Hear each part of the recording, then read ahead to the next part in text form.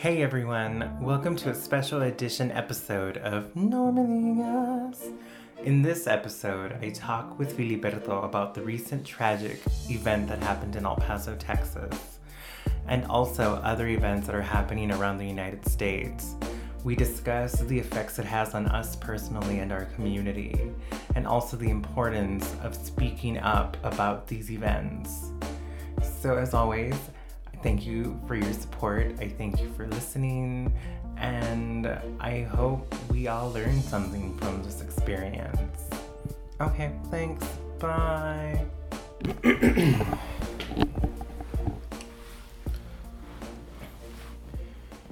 What are you drinking? Made like a Bloody Mary. Ah, A Bloody Maria, if you will. it's like it's 11. Yeah, that's when you're supposed to drink a Bloody Mary. That's true. That is true. It's Saturday. It is Saturday. I have to go to work. Yeah, I mean, I don't. Yeah. So, All right. hello, Tor. Hi. How are you? In what context? You're in what? In what context? Oh, in what I heard you say in white context, and I was like, oh, please explore that. Not that profound this early. Sorry. Well, how are you right now? How are you feeling? I'm doing the questions today, Tor. Oh, right. Sorry. Perdón. Continue. Well, so, okay. For context, so we both ended up getting interviewed for an article about the Latino response to the mass shootings. Yeah. Which actually, first I want to point out, they did say Latino, and I kept saying Latinx, and he had no clue. So, yeah, I think I might just email them about that. Yeah. That's not a hard thing to do. No. And again, like, I still want to explore the Latinx word, but I mean, for right now, like, that is what I want to use. That's where we're at. Yeah. Yeah. And, yeah.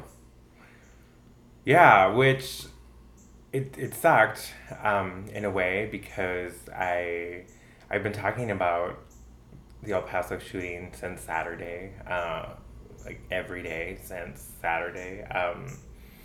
And we're physically in Minneapolis, but you're from El Paso. Mm-hmm. I'm from El Paso, and from the Lower Valley, and it happened in the Lower Valley. So I mean, it was super close to home. A friend of mine was actually planning on going to the mall that day, but since her daughter wasn't ready on time, they didn't go. And so just dealing with the fact that people I knew, people that I love, were going to be there, the possibility of them getting killed is it's awful. It's this feeling that I can't shake off. And it's problematic. I'm not able to function properly. I had to like leave work the other day for like an hour just to go walk around, and luckily I have Just to cool down a little bit. Yeah, I mean, luckily I have a boss that's like cool with it, and they understand what's going on, but it shouldn't happen. No, I shouldn't need to take an hour-long break just to calm down. Just to be able to sit in an office. Right. When in reality, like, nothing has happened, to my family, nothing has happened to my friends, but it's just the idea of them getting hurt, of them no longer being with me, is scary because we are being targeted. Our community is being targeted, and it's coming from all over. So when talking to people about El Paso, they keep saying, oh, you never know. You didn't think that it would ever happen here. And I'm like, well, I mean, I wasn't really shocked. It could happen anywhere. There's an obscuring of our day-to-day reality, right? Yeah. Like, you and I aren't immigrants, but certainly we're dealing with the headlines around family separation. Mm-hmm. I work in asylum cases. I see the way people are treated in courtrooms that are pursuing their safety within the judicial process, whatever. Like, we have never been safe. And No. I think That's the one thing I thought a lot about. Because there's a certain degree of childhood harm I think a lot of us navigate, having been poor, having been exposed to more violence as children. Yeah. And so there's always a remembrance of that uncertainty, of that insecurity of a child growing up. And, Yeah. and now we have to face a real, like, tangible threat from a guy that explicitly said he wanted to kill Mexicans. Right, exactly. And he did kill Mexicans. He did kill Mexicans. Right. He wasn't even from El Paso. He drove from Dallas, Texas, which Dallas is it's pretty racist.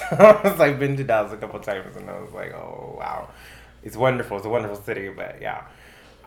Just the fact that he drove to El Paso because he knew that's where most Mexicans, or, majority of Mexicans lived. It's disheartening. It's awful. Just the commitment, and like that sort of speaks to, and there was an article that talked about how like it wasn't like a lot of these attacks, a lot of these like gunmen have targeted people. They had a vendetta against people close to them. Yeah. They had some issue of people close to them, and they were taking it out, obviously in really corrupted and messed up ways. But this guy was like, he was not even from El Paso. He has no connection to El Paso. No. He just thought it was a convenient target for his political agenda. Right. And they keep, and of course, like, they keep blaming it on mental illness. Right. But again, it's a mental illness issue if you're white. Right. If you're a person of color, then, you're fine. It's a manifest. Well, if you're a person of color, we're receiving it as a manifestation of the hostility that we deal with every day. Right. Yeah. Right. This guy is just manifested like the way we get treated, the way the president talks about us as rapists and terrorists or whatever he says. Yeah. And that's one thing, because everybody keeps blaming Trump. It's all his fault. He's spreading all this hate, which, I mean, I agree to a point, but I just think it's too easy to just blame one person. Right. I mean, yes, he is the president, but I mean, there's a lot of people that work for him. There's a lot of people that influence him. So I'm so sick of talking about Trump. Yeah. But I mean, it's our reality.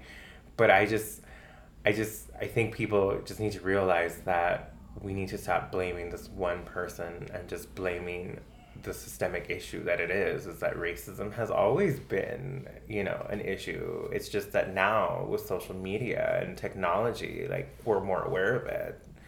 And it's just, we just keep feeding into this media. Like, we just keep reading it, and we don't, I feel like a lot of us don't really do anything. We just kind of we read about it, and as long as we know about it, then we share it on Facebook or whatever. We share on Facebook, and that's how we're doing our part. Yeah. But it's gotten to the point where we need to do more. What is it that we need to do? I don't know. I can hear your socks, by the way. Oh, you can hear my sound? Oh, God. Yeah, it's really weird.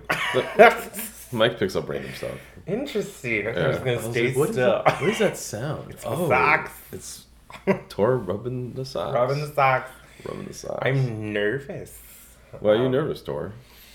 Well, because talking about this is nerve-wracking, and it's also annoying, but it's also important, and I'm glad I'm doing it because I'm sick of what's happening, and a lot of us are.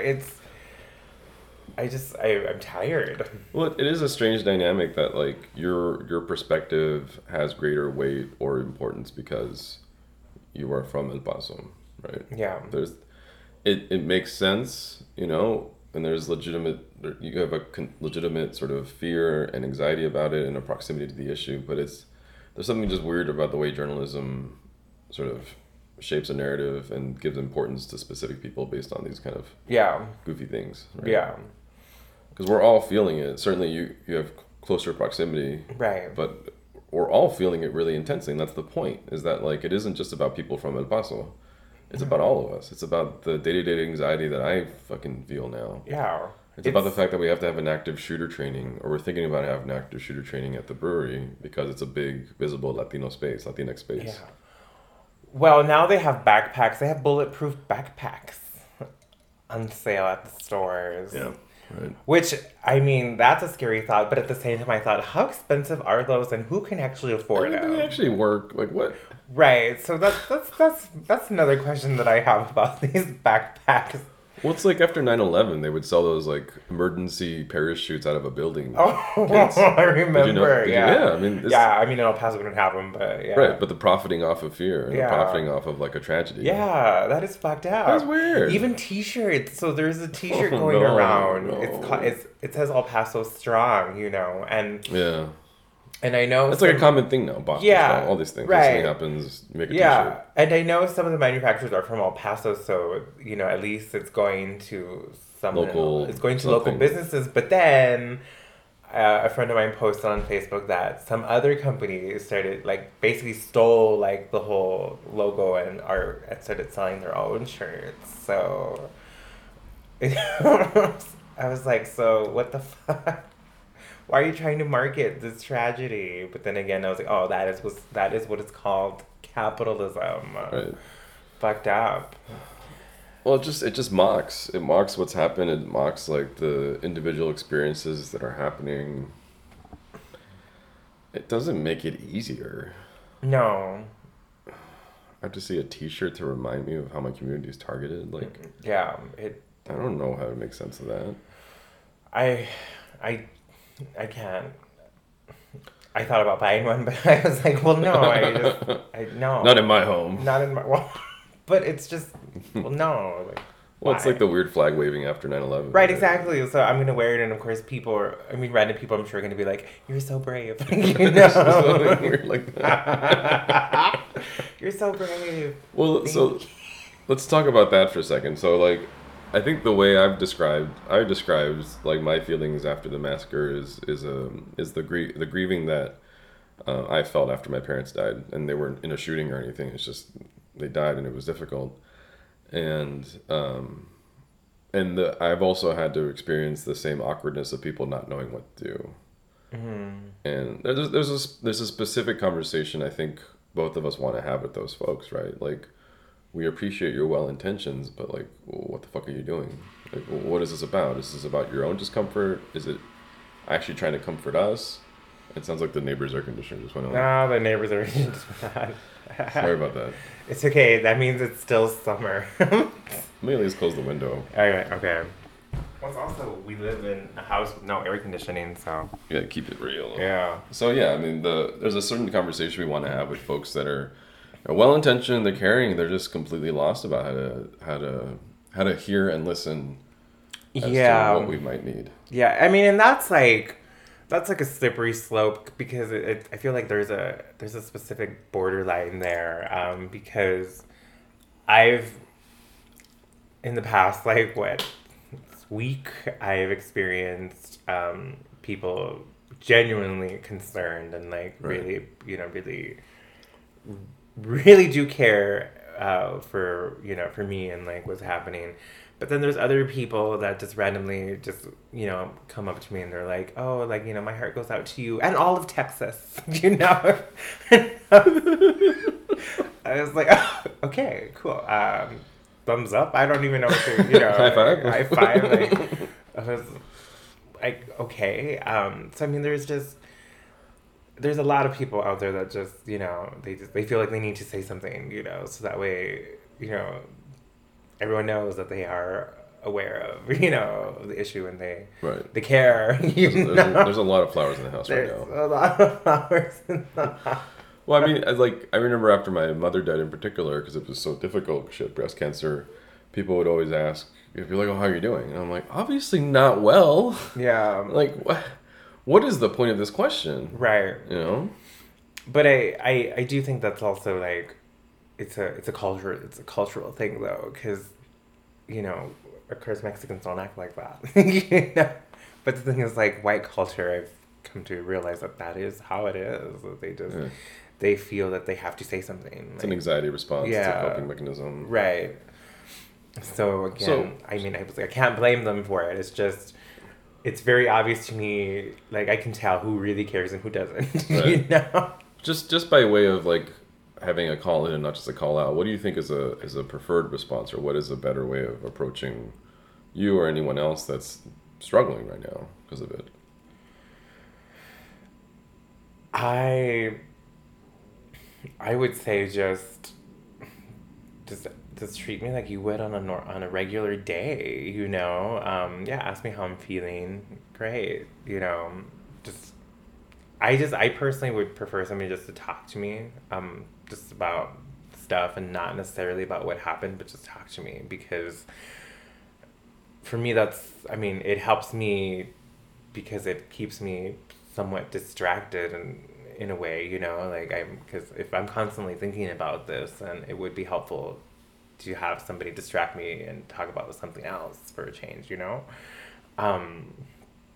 But I just, because I'm starting to feel like I'm a victim, you know, and the thing is that makes it even worse because right. I'm not a victim, you know, and I'm very, very fortunate and there's so much gratitude in the fact that knowing that nobody that I knew died, and it just, of course there's guilt to it, but I was raised with guilt. That's a whole other episode, you know.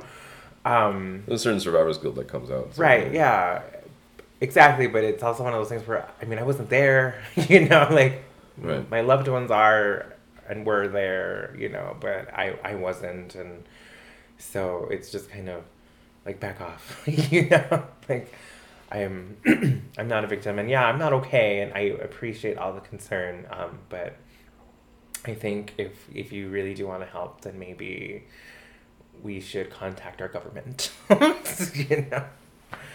There's some good websites out there, like indicating where to donate money to. Right. Yeah. Like there's a lot of movement happening. There is a lot of movement, which is great and it's awesome. I just think we need to hear more of that, and we need to shed more light on the movement and all the organizations and all the good that's happening instead of focusing on all the bad. And of course, that is really hard to do. But I think we need to find a way to focus on other things and focus on making a change. Right. I love that meme that's going around. It says thoughts and prayers, and it's scratched out, and then it's a change in policy. And I was like, yeah, exactly. Like, yeah, this isn't the first conversation we've had about gun control policy, and there's no movement. No, and even fucking Walmart, they stopped advertising all the video games and shit, but yet they're still selling guns. Yeah, and sorry, Republicans, this isn't about video games. Yeah, exactly. Let's not obscure this. Yeah, stop blaming stupid shit, you know, and do something about it.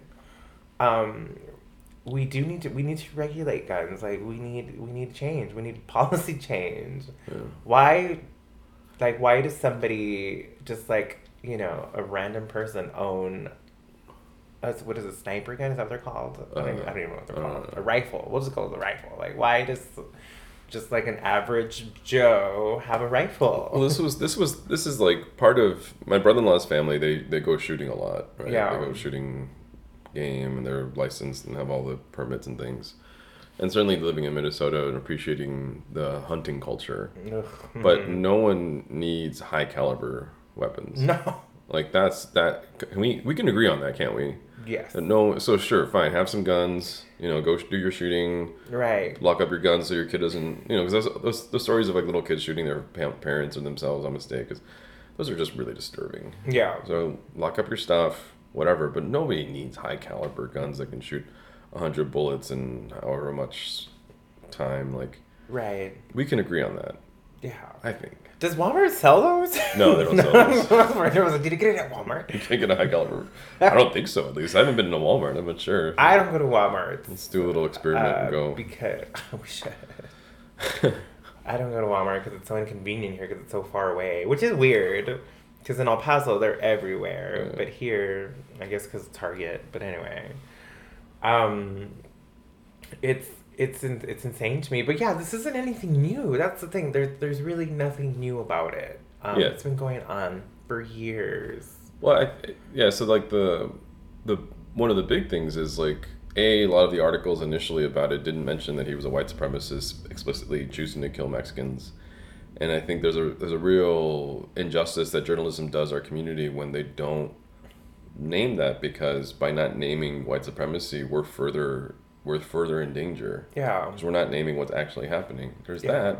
And there's just the obscuring of the history of the relationship that the federal government has or vigilante groups have with the Mexican community. There have been lynchings of Mexicans. That was a common feature in Texas, and the Texas Rangers were involved in that. Family separation. Our natural, like, U.S. citizens of Mexican heritage were deported during the 1940s. Like, that is not something that's widely recognized or known. We have been targeted since this country's founding as well, or at least since the country went into the Southwest and took lands from Mexico. Yeah. Yeah, so we've always been targeted. I just read an article, which I think I read it a long time ago, and I just reread it recently about the powder baths that they used to make Mexicans take. Yeah, so when you would cross the border, they would shower you in powder. Yeah, like sterilize you. Yeah, and I was like, what? Because our bodies were considered public health concerns. Yes. So, and we don't talk. We don't learn that in our history books. No. I took Texas history in 7th grade because that's what you did in 7th grade, and I mean there was hardly any mention of Mexicans. Well, I mean, one of the books in Professor Patino's chapter talks about the formation of ICE or INS and just like the atrocities that were happening in San Diego, the raping of Mexican women. I mean, all these different things. Yeah. The terrorism against our community remains unabated. Yeah. That's the reality that we face every day. And it's getting worse. And it's getting harder and harder. It's getting harder and harder to get up, to be honest with you. Thursday, I was not okay. Like, I mean, I told you I got up at 11 and you were like 11. And I was like, I'm not okay. I was like, I wasn't trying to shame you, Tor. Oh my God. Whatever. Your characterization of me is inaccurate. No, thank you. Sorry. No, thank you. I'm the one holding the microphone. You can't be saying crazy stuff like that. Whatever. I'm not okay. Seriously, though, it's like, we're not okay, you know? I think it's a similar feeling. For me, it's a similar feeling to when Trump was elected, and I'd look around the White Room, and I'm like, which one of you all voted for him? Oh my God! I'm just on edge all the time right now, and I don't mean to, like, I don't know, I don't want to say that like everyone's, I don't know, whatever. Like, I'm just fucking nervous right now, and I'm anxious. Yeah. And I don't know when I walk into a room who sees me as someone that needs to be killed. I don't understand. I don't know what's happening in people's minds. But I know that people are encouraged to be aggressive towards our community and to harm us. That's what's really alarming. Yeah. Yes, it really is. I remember, the day after Trump got elected, just I was living by the Wedge, the co-op, and just walking into that space it was terrifying. It was so terrifying. Walking outside is terrifying. And it took a while to shake that off, but of course it's coming back. That fear is coming back. And I've realized that in a way it's always been there. Yeah, because Minnesotans really anchor their identity around, this is what I learned in my reporting about Seward, they anchor their identity around the institutions that they think are liberal or progressive or care about organic or whatever. And what I learned in my reporting about Seward is the intense hostility that they have towards workers, the prejudice they have towards communities of color in the way their hiring practices are, in the way they stock items in the store, in the way they talk to people of color, in the way they refuse to have a language other than English in everything. Mm-hmm. Like, that is hostility towards us. That is a prejudice towards us, wrapped in words like organic and equity. Yeah. And that's what makes it hard for us to function. Yeah. Is the places that are supposed to be kind to us end up being some of the most hostile. Well, I feel like a lot of organizations here in the Twin Cities only hire people of color because that's kind of like the thing to do, Right. And yeah, it's under the umbrella of diversity, but in reality, they don't really care. Inclusion. Yeah, we're just numbers to them, and I'm not talking about every organization, but there's a lot of organizations I've worked for in the past I was just a number to them. Like, they didn't really care, and they didn't really care what I was going through. Yeah, and it's reflected in what's happening. So, like, just to tie it back to what's happening, like, there's a great article the other day about how very few of the headlines that talk about this massacre identify the fact that this guy was killing Mexicans or wanted to kill Mexicans. No. And that's a reflection of the fact that there's very few Latinx journalists in major newsrooms. And I'm one of them, in this state at least. And I don't necessarily write about it. Writing about it didn't necessarily make sense for my journalism, so I really didn't. Right. And I don't think I could have either, because it's so emotionally jarring and demanding for me. Yeah. If I was working for a white newsroom and an editor was like, hey, you should do the story about the massacre, I'd be like, I don't think I could do that. I don't think I'm emotionally capable of doing that right now. No. And I feel like it's all a mind game, you know? Like, the government knows what they're doing. And I think that's like what the scary part is that like they know what they're doing. They know what's going on. Yeah. Well, there were reports. There's now reports about the gunman's parents calling the police about him. Oh, really? Yeah. Oh. Because they were concerned about the amount of guns he had.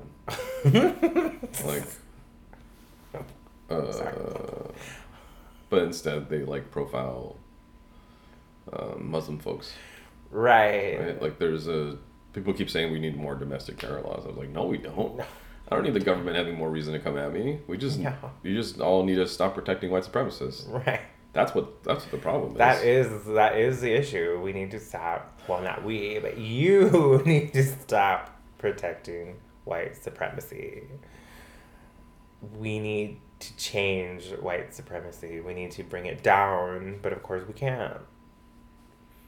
And the thing is, we're not even outnumbered. That's the thing. Like, we outnumber them. That's the confusing part. And I think, and that's also where the fear is coming from, and that's why it's getting worse, is because, well, I'm going to generalize this, but white people are scared that we're taking over. There's a strong segment of the population that has these nativist ideas and are buying into this narrative. I did eventually read his manifesto, and like that's a big part of it is this idea that we're taking over and whiteness is going to lose its power. Yeah. Which of course it's mirroring the Holocaust, which is also even frightening to think about, because it's reality now. Like, we are living in another Holocaust. Yeah, there's a really intense Anne Frank quote that's been flying around. Oh, I saw that. I was like, oh God. I mean, I'm always really careful about comparisons to the Holocaust just because of there's a bunch of reasons. But as a scholar of genocide, I can say that what we're dealing with mirrors dynamics that were at least existing in Guatemala that I know about, right? Yeah. That I've studied, that I'm a scholar of, that I'm an expert on. Yeah. And it's confusing. So people getting taken out of their homes late at night, people taken out of their workplaces, and their children left alone. I mean, the same day that Trump gave a speech saying we need unity, there's 690-something people taken out of jobs in Mississippi, Latinx folks primarily, it seems. Yeah, so many children were left without their parents. Yeah. And they're they're at a school right now, being taken care of by strangers. Yeah. This is really fucked up. Yeah, that harm doesn't heal. No. At least it doesn't heal easily. No, and we still have children in cages. We still have the concentration camps. And yes, we talked about this the last time. I guess eventually all of it will go away, but maybe, I don't know. That is true nowadays. As long as there's private prison companies making money off this shit, it's not gonna go away without a fight. I mean, that's the hard thing is like, once you institutionalize something, it's really hard to turn it back. It's really, really hard to like just scale back some of the things that are happening. Yeah. Well, there's also, I don't want to be defeatist about it. I just want to say that, like, I'm just trying to say that, like, it's not preordained that it goes away. Yeah. I wouldn't say you're being defeatist about it. I would just say it's a reality that could happen, you know? Yeah. I mean, it's... Unless we take a lot of action, you know? Unless we do something. But again, all I hope is that we stay knowledgeable and eventually we'll come up with a solution. We just have to, we just have to stick together and build community. I think this is like, I think ultimately the biggest message for me, for like folks that aren't directly impacted by this, but that want to be involved, is like, we are further harmed when folks are so like mute or like just so like they're so afraid of facing the reality that they don't do anything. Yeah. They're so afraid of facing the reality that they don't read an article from Tina Vasquez or Auro Bogado outlining what's happening. Yeah. Right. They're so afraid of like dealing with the reality that they don't read one of my articles about what's happening in Sherbrooke County and their relationship with the deportation regime. Like we need you all to like spend a lot of time facing the reality of what's happening. Yeah. And figure out for yourself how you want to get involved, but like you need to get involved somehow. Yeah. We all need to get involved. And I don't need to tell you what to do. I don't need to this is the point of my journalism. I don't need to tell anyone what to do, but like just please don't say it's too hard to read those articles. Yeah. Because it's harder to live this life. It is. Just thinking about why let immigrants move to this country, you know, for better lives, and yet it's I don't know what was better for my parents. honestly, I don't know what's better for my parents either. The way they were treated, the way my mom died, I don't know. Yeah. I mean, this is what I tell people too. I've been having to wrestle with the reality that both my parents passed away and I miss them, but I'm so glad they're not alive. To have to deal with this, to have to see this, to have to be worried about themselves and their friends and me. Yeah. My Well, siblings. my friend the other day, we had a conversation. She couldn't believe that her daughter's growing up in this. Like we had a long conversation about how she wants better for her kid, and she just can't believe that her 9-year-old daughter has to deal with this every day, and she has to talk to her daughter about, like, you know, if this happens, if for some reason I'm not here, like, this is what you do. Right. Everywhere You know? across these lands, our communities are having these conversations with each other. Yeah. Like, is there an escape plan? Like, No, I'm not an immigrant, but like journalists are being targeted, they're being arrested, they're being, you know, and I don't know that anything I've done, like, I don't know that anything I've done or anything I've written necessitates like the government thinking I'm a threat, but I don't know. This administration is really arbitrary about who they think is a threat. So I don't know. I wonder one day if like just some federal authorities will take me in just because of something I've written that they think is threatening, which I don't really think it is, but you know, whatever. It's not to say that like I think my journalism is so amazing. I just think that they're that paranoid and arbitrary. Yeah, I mean, I think about like this coming up election, and if, you know, if we really do rise up and, you know, vote Trump out, is that how like, you know, how much better is that going to be? He's already caused so much damage that I don't even think a new president will be able to like it's an come in. improvement, but yeah, I mean, It'll improve, but he stacked the federal courts with his appointees, like all sorts of MAGA people are in the administration. Yeah. The State Department just fired a guy, or investigating a guy, I don't think they even fired him, that has very clearly white supremacist leanings and is involved in white supremacist organizations. Like, there's a lot of bad stuff all over the government. So we're fucked. Is that what Well, and I think, let's try not to think that way. Well, I think the point is though that like this is how you and I feel right now. Yeah. Because we're feeling a lot of pain and things don't look good. In a week we'll feel differently, but like the point of this podcast at least is to try to reflect what we're struggling with and to communicate that and to share that in some way. Yeah. It felt needed. Because it's really raw right now. It's really raw and nothing feels good. And that's what grieving feels like. Yeah. Not even tamales feel good. Not even tamales. Not even tamales. Not even tacos will soothe my pain. Oh my god. Did you hear that? Like the owner of Taco Bell apparently is a Trump supporter. I was like, what? That makes sense. Home Depot for sure is. So I need to buy hardware stuff Home somewhere Depot else. is? Yeah, Wow. that's German or something, whatever. Yeah. They're addicted to Trump, you know? It's not just like, it's not ideological, really. No. There's something about him that really just, like, these, like, perceived powerful white men are addicted to him. Well, because he's promising them money, like...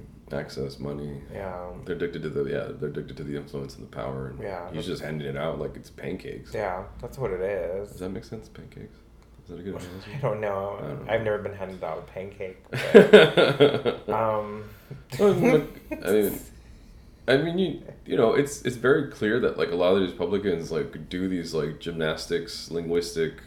do these linguistic gymnastics just to like defend what Trump says because he gives them access. Yeah. They're like, oh, the president just misspoke. I'm like, he wrote that down. Like he didn't what? No, he has a Twitter. Hello. Yeah. We all read it. He knows what he's saying. You know, sometimes I haven't done this in a while, but like I'll add President Trump just to see if like he'll share something or get mad about something I've said, just because like I guess I'm kind of guilty of it too, because I know if that he retweets something or comments something I say, I'll just blow up and get 1,000 more followers. Yes, use the man. Try to at least. I mean, everyone else does. Yeah, maybe Fox News will talk about me and I'll get man. a lot more followers. Hopefully, I mean that is the goal, right? Okay. Right. That's what's so cryptic about it. Yeah. Well, that was so cryptic about talking to the NPR reporter. You know, I was like, oh God, I'm being asked to talk about my experience. Yeah, he had a hard time with it too. Oh, he really did. Because we're dropping some realness, and I was like, oh, okay. Damn, that sucks. You know? Like, yeah. I really did want to ask. I was like, there is no Latinx reporter that could have done that. No, there really isn't. They just laid off like 10 people this week, NPR National. Oh, wow. Yeah, I just got told about that yesterday by somebody else. Well, Their foreign affairs correspondent or the national security correspondent, I think. Wow. No, it's rough in the news business these days. I wouldn't know. Well, I would. I'm an artist. And that's a whole other episode that I don't even want to get into, but yeah. I'm glad we did this. What other important things do we want people to know? Well, that we exist, because we talked about this, how we're just being erased in the media. Yeah. And it's getting ridiculous. And I think the big message for at least the Minneapolis audience is that, you know, including us doesn't just mean hiring us. It's giving us the authority to represent our ideas and ourselves on our terms. Yeah. Right. Not within your framework. Yeah. And it's you know, times are changing. And actually, I work in the theater industry, and it's becoming more clear to me, like what ways can we improve, like, the industry in itself. And I feel like this actually should work or should be done, you know, everywhere. But what's happening is that like the theater industry is allowing more people of color to be on stage, and a lot of our stories are now being shown on stage, and it's awesome. But like for me, just like watching these stories, there's still like a bit of whiteness to it that is not really like completely authentic. It's like it's within the white gaze. Yeah, right? It's within the white gaze. Because it's not intended for us. Right, exactly. It's still not communicating to us. No, it's still not. I mean, it's still like, it's all meant for like a white audience. But what I realize is that the way to improve that is we need to have more people of color in charge. We need to have more people of color making decisions. Because it starts from like the top. Like we need people, we need like the community to be on top and to be the one creating the art, because that way they'll be creating the art not just for a specific gaze, but for everyone. Well, and having done music production for a while now, I think one of the things that I hear from larger concert venues or bigger promoters is that they perceive supporting Latinx musicians as being a risk, right? Because I'm like, oh, we won't fill the room and our budgets are so tight, we have to sell out. Yeah. And I think the point of like a place like my original blog in Guateque and the reporting I do now in La Doña is that it is completely fine to create spaces and support spaces that are directly communicating with the Latinx folks. Exactly. Because there's enough folks that are just curious and interested that they'll show up. We don't have to constantly only speak to white people in order to fill the room. Right. There are also just enough brown people in this town that are hungry and thirsty for content. Exactly. It just needs to be marketed and targeted to us in a good way. Yeah. You have to have your marketing team also shift and change too and contract people like me and other folks that can do it right. Are you plugging yourself like a little bit? Hire me. And it's not just right, hire me, but hire somebody like me that just has their their finger on the pulse or whatever. Exactly. Like, well, that's the thing. Because that's the thing I always struggle with is like we bring in Latinx musicians at bigger venues and then, but their marketing team is still white or at least not Latinx and they market it poorly and the room is empty and they're like, well, see, we can't do this ever again. Right. Well, it's like, no, you just did stupid. You just did it wrong. You know. People are hungry for the content. I know, and that's true. I mean, like we want more stories. Like in terms of theater, we want more stories on stage. Like we want to see ourselves on stage. I mean, granted, there's a whole other issue like on about access and like finance because it's expensive. All these things. Sure. I mean, it's possible. We just like the higher ups have to just be the ones to make change and take a risk. Well, and it's what Black Panther taught us, right? Like I have a lot of problems with like the narrative and the plot and whatever like that, but you can have an Afrocentric film that generates a lot of revenue. Mm-hmm. Like it's fine, it works, it can happen. Yeah. Like the point is that like I guess the point is that like what white supremacy tries to do and what this dude did in white supremacists in Texas did is try to erase us. And what we really need from everyone is to give us a chance to not be erased and not be invisible. Right. Because that's what's going to protect us. We're not a threat. We're not trying to take anybody's, like all that BS, right? No, we're not taking anybody's job, whatever. We just want to exist too. Yeah. But on our terms. Yeah. We just want to live our lives. We just want to live our lives. We want to be free. Great. Good cheese ball in it. That's great. Libertad! Okay, all right. The wheels are falling off. Okay. Well, because again, we're not okay. We're not okay. We're not okay right now. I'm all over the place. It's been a hard week. Yeah, so... Well, to do one last plug, so we just want to remind everyone that I'm the editor of Workday Minnesota. And we just redid the website on Thursday. The logo's awesome. The logo's awesome. The whole thing is awesome. It looks gorgeous now. I would argue it's the best looking news site in the state. Yeah. Yeah, come at me if you want to argue about that. I think it's true. So, it's part of... So Workday Minnesota isn't necessarily focused on Latinx issues predominantly, but certainly I've shifted it a lot to talk more about immigration and other things. And so one way of supporting Latinx folks is supporting the journalism that I do, other places that are supporting our community or focused on our community or are created and driven by our community. Like, it matters. It does matter, right? It matters that I get more clicks and shares and likes so long as you think the stories are worth sharing. I don't want people to also give us charity either. Like, if you think it's important, if you think the articles matter, please distribute them. And I think they do. And I think they're good. And so right now we have this giant thing about erotic dancers that is in lieu of an ordinance change in the city of Minneapolis. And I think that journalism really matters. Yeah, I didn't know that article was happening. Oh, it's 7 articles. Oh, 7 articles? Look at the damn...